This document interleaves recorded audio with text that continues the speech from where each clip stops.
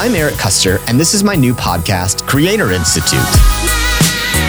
In each episode, we'll be answering the question, how can you create your way to success? We'll talk to authors, podcast hosts, video producers, event organizers, and more to find out how they created their own credibility and what you can learn too. It's packed with incredible interviews and stories from some of the most amazing creators I've ever gotten to meet. But if you don't have time for the full interview, I've also created the library edition. Short, snappy sessions with these creators where they share what they're reading, what they're listening to, and what they plan to create next. Ooh, I love this question. So I have got the Nile of Death teed up. Really excited about that one. Robert Sapolsky, his new one, his first one was Why Zebras Don't Get Ulcers. This one's called Behave.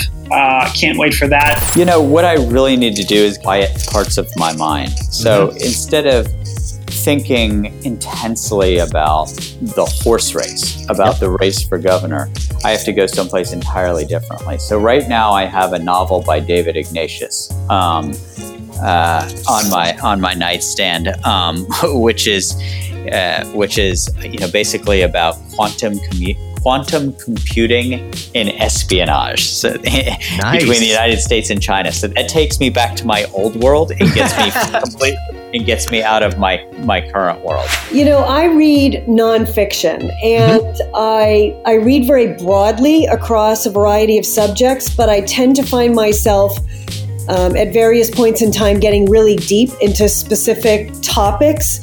So I'm really into agriculture and food. And cool. The last book that I read in that area is called The End of Food, which I loved. I would highly recommend that. I just finished reading last weekend. I was sick with a cold, and I read Molly's Game, which is a little bit yes, different, right? The movie that's out. A friend of mine recommended the movie, and I thought, well, the book's always better. That's right. Well, the book I bought most, and I buy a lot of books for people, okay?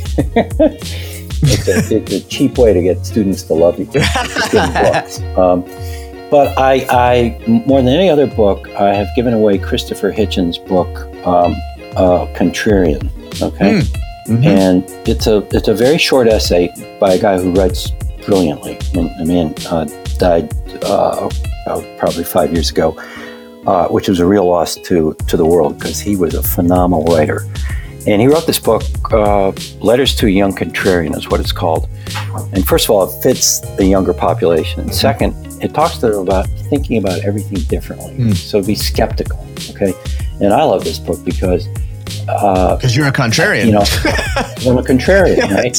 And I don't think you make the quickest way, I guess it's personal in a way, the quickest way for me to be smarter about anything is to say right at the beginning when people say, well, this is how it goes, right? This is how we all think. And we'll even answer the age-old question, if you read the first chapter and hate the book, can you just quit reading? And my other philosophy is sometimes I don't believe in finishing books. That's interesting. Yeah, it took me a while to get here, but I have had life-changing books from just reading the intro or the first chapter or skimming to where I want to read. Yeah. Life-changing. I mean, they have completely changed how I do things just from not fully finishing the book. So I really don't feel obligated. It's good. So I really pick up any book that I have a remote interest in. It's just a slight interest, or it's a bestseller and I'm curious why it is, and I just want to know. Creator Institute is coming soon. Get ready to fill up your nightstand with new things to read. Subscribe in Apple Podcasts or wherever you get your podcast.